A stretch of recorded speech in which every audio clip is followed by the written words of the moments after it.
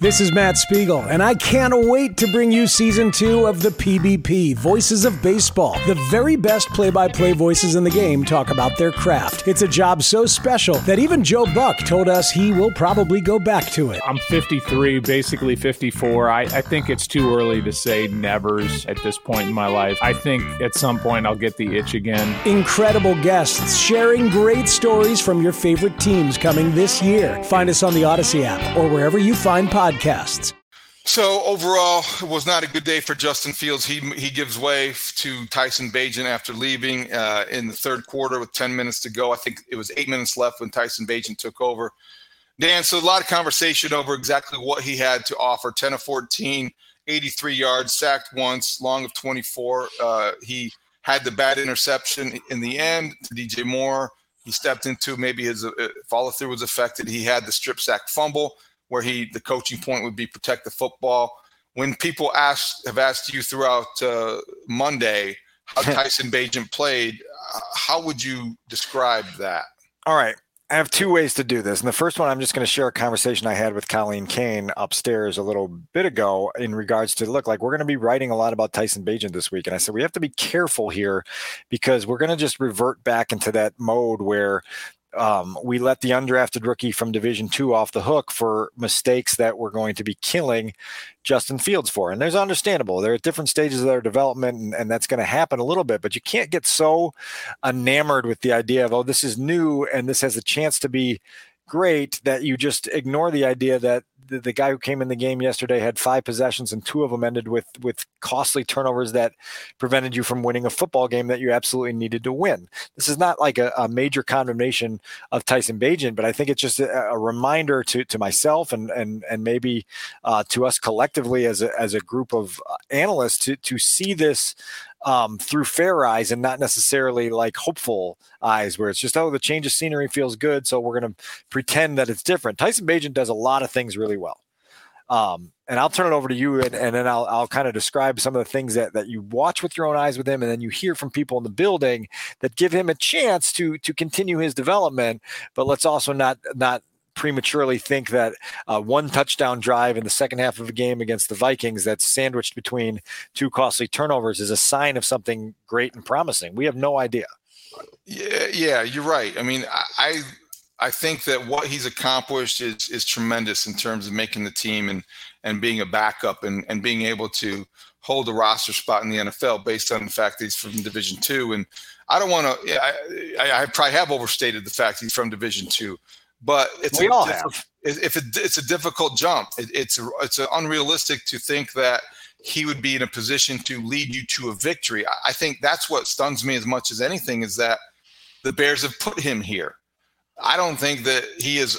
It's not even him. I don't think any undrafted rookie free agent quarterback deserves to be in a spot where a team relies on him to be part of the solution. Those guys typically are still part of the problem. And I think Tyson Bagent had some good moments, but he also had some moments that remind you that, he's not fundamentally sound yet. He's throwing the ball in ways that I think that he'll get youthful more polish as a passer. Yeah, youthful mistakes, without question. Inexperienced youthful mistakes. I'll tell you my favorite throw of the day, and it's on the touchdown drive. It's a first down play. They're down near the red zone, and he faces a blitz.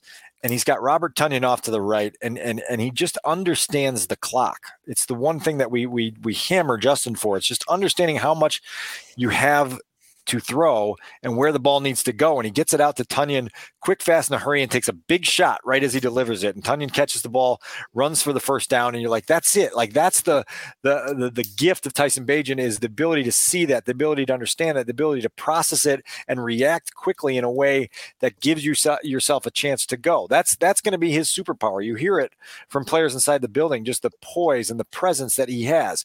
He's not going to have comic book plays like Justin Fields has had in terms of the strength and the explosion and the speed and the things that you go, that's superhuman stuff here that like I can only dream of doing. And so now with what weaknesses are there in terms of that regard, you're going to have to make up for with some of this presence, with some of this processing speed, with some of this ability to understand mentally where this play needs to be based on what you're seeing defensively. That was a great one. But then at the same time, the interception to end the game, like I still can't figure out, the snap wasn't great, but it kind of discombobulated Tyson to the point where, like, I don't know what happened with the way he kind of crow hopped in the pocket and moved up into traffic and then just threw a duck. I mean, it was an awful pass that was easily picked off on first down. In that situation, you're at the 35-yard line, live to see second down, man. Like, you have a chance to be a hero in your first performance in the NFL.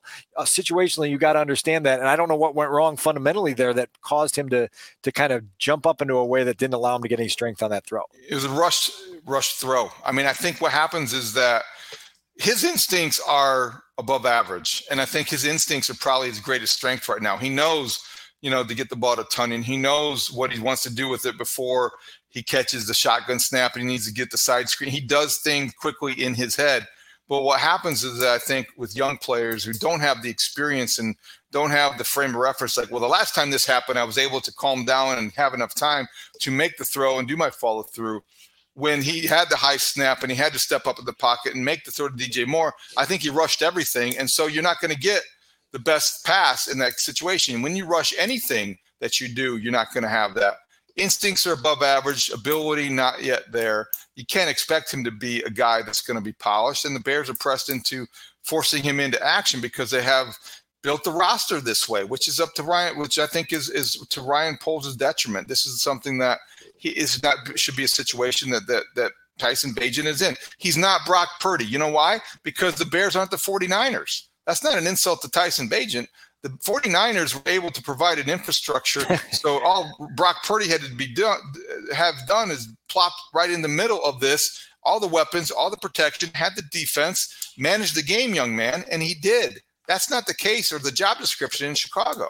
Well, look, like Tyson's got contagious self-confidence, and that right at this point has become evident because guys feel it. Deontay Foreman was the latest to talk about it on Monday, just saying like you get around him and you sense that he feels like he's going to be successful, and that creates a vibe that's important to capitalize on. That's going to be another one of those things that has to be fuel for him as he develops. He's got a very, very cool presence about him. It's like it's fun to be around, and that he's going to have to use that. But to your point, there's going to be a lot of growing pains along the way. And one of the things I talked about on 670 The Score earlier on Monday afternoon is that I don't know where this city's patience level and fatigue is right now to endure some of the inevitable growing pains that are going to come. Like, so let's say this is a 3-week period, like how tolerant are you going to be of these mistakes that are understandable for an undrafted rookie out of Division II, but at this stage of a 1-5 season for a team that has won once in 300,000 days, it seems like, how do you go about just kind of navigating that when the patience level and the fatigue are where they're at? I'll tell you, that's one of the reasons why it actually does kind of bother me, the situation that he's in a little bit, because he does have infectious enthusiasm or confidence, and he does have this sort of wide-eyed approach to being the quarterback in the NFL. He seems humble but confident, has a good balance, but I've been in Chicago long enough to know that, the first couple of times, I just don't think he's ready for this. I hope I'm wrong. I really do. I mean, and everybody can be, but if he's not able to do or fulfill the promise so many people are desperate to see him have and succeed, then I think people turn on him quickly. It's the NFL. It's Chicago. I've seen it happen before. We're going to see it happen again. I hope that he doesn't emerge from this experience Hey everyone, this is Brett Boone. Would you know it? I've got a podcast going strong in our 4th year. Tune in as I sit down with my friends, some of the biggest names in sports, media, entertainment, for a lot of fun and in-depth conversations. As you know, baseball's been my life. It's been in the family for a long time, but it's a lot more than that here. It's sort of like taking a ride in a golf cart around a beautiful track. Join me every week for multiple episodes on the Brett Boone Podcast, available on the Odyssey app or wherever you get your podcasts. Worse for it, and I hope he comes through unscathed, but I do worry about that because they're thrusting him into action before he's ready, and sometimes you can ruin a kid that way. I wish there were a couple qualities that you could just lift from Tyson Bagent and put directly into Justin Fields. And two of those things that I would immediately take are that time clock, because it's there. It's innate with him. He understands how much time he has and where the ball needs to go and how quickly it needs to get there. And then just that ability to surf and slide in the pocket. We saw it a couple times on Sunday. The rewatch, there's a couple examples where you're like, that's just beautiful stuff in terms of understanding how to feel pressure instinctively and then slide up from it and then slide over from it and still have an eye on where the ball needs to go. That's something that Justin has struggled with now for 3 seasons. It would be great if you could combine the two. The other thing I'll say to what your point is like, I remember the Matt Barkley era here, right? Like vividly. And there were a couple games where you're like, ooh, this feels fun. It's a new guy back there and he's having some success, and it's, who knows, maybe this could be like the great underdog story that gets unlocked. And then by the last start of his time as a Bear, I think he maybe threw 5 interceptions his last start as a Bear, and you go, oh, of course he did, because that's where this was headed all along. We just got 4 weeks of delay before we got there. I do not want Tyson Bagent to become a punchline. I think that I love his narrative. I love his story. Everybody's got a role to play.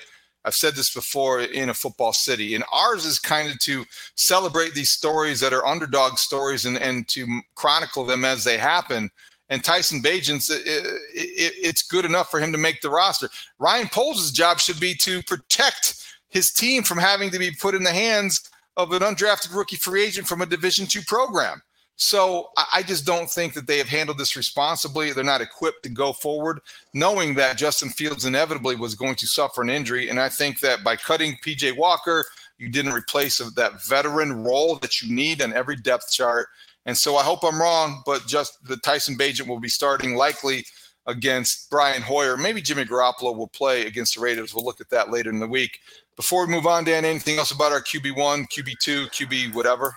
No, we'll have a lot more later in the week. Obviously, I think we'll probably hear from Tyson at some point this week. I don't know how quickly the Bears will be to go from doubtful to out with Justin Fields. It sure seems like the direction would point us to the point where on Wednesday we should be hearing from Tyson Bagent, but we'll keep you posted in that regard.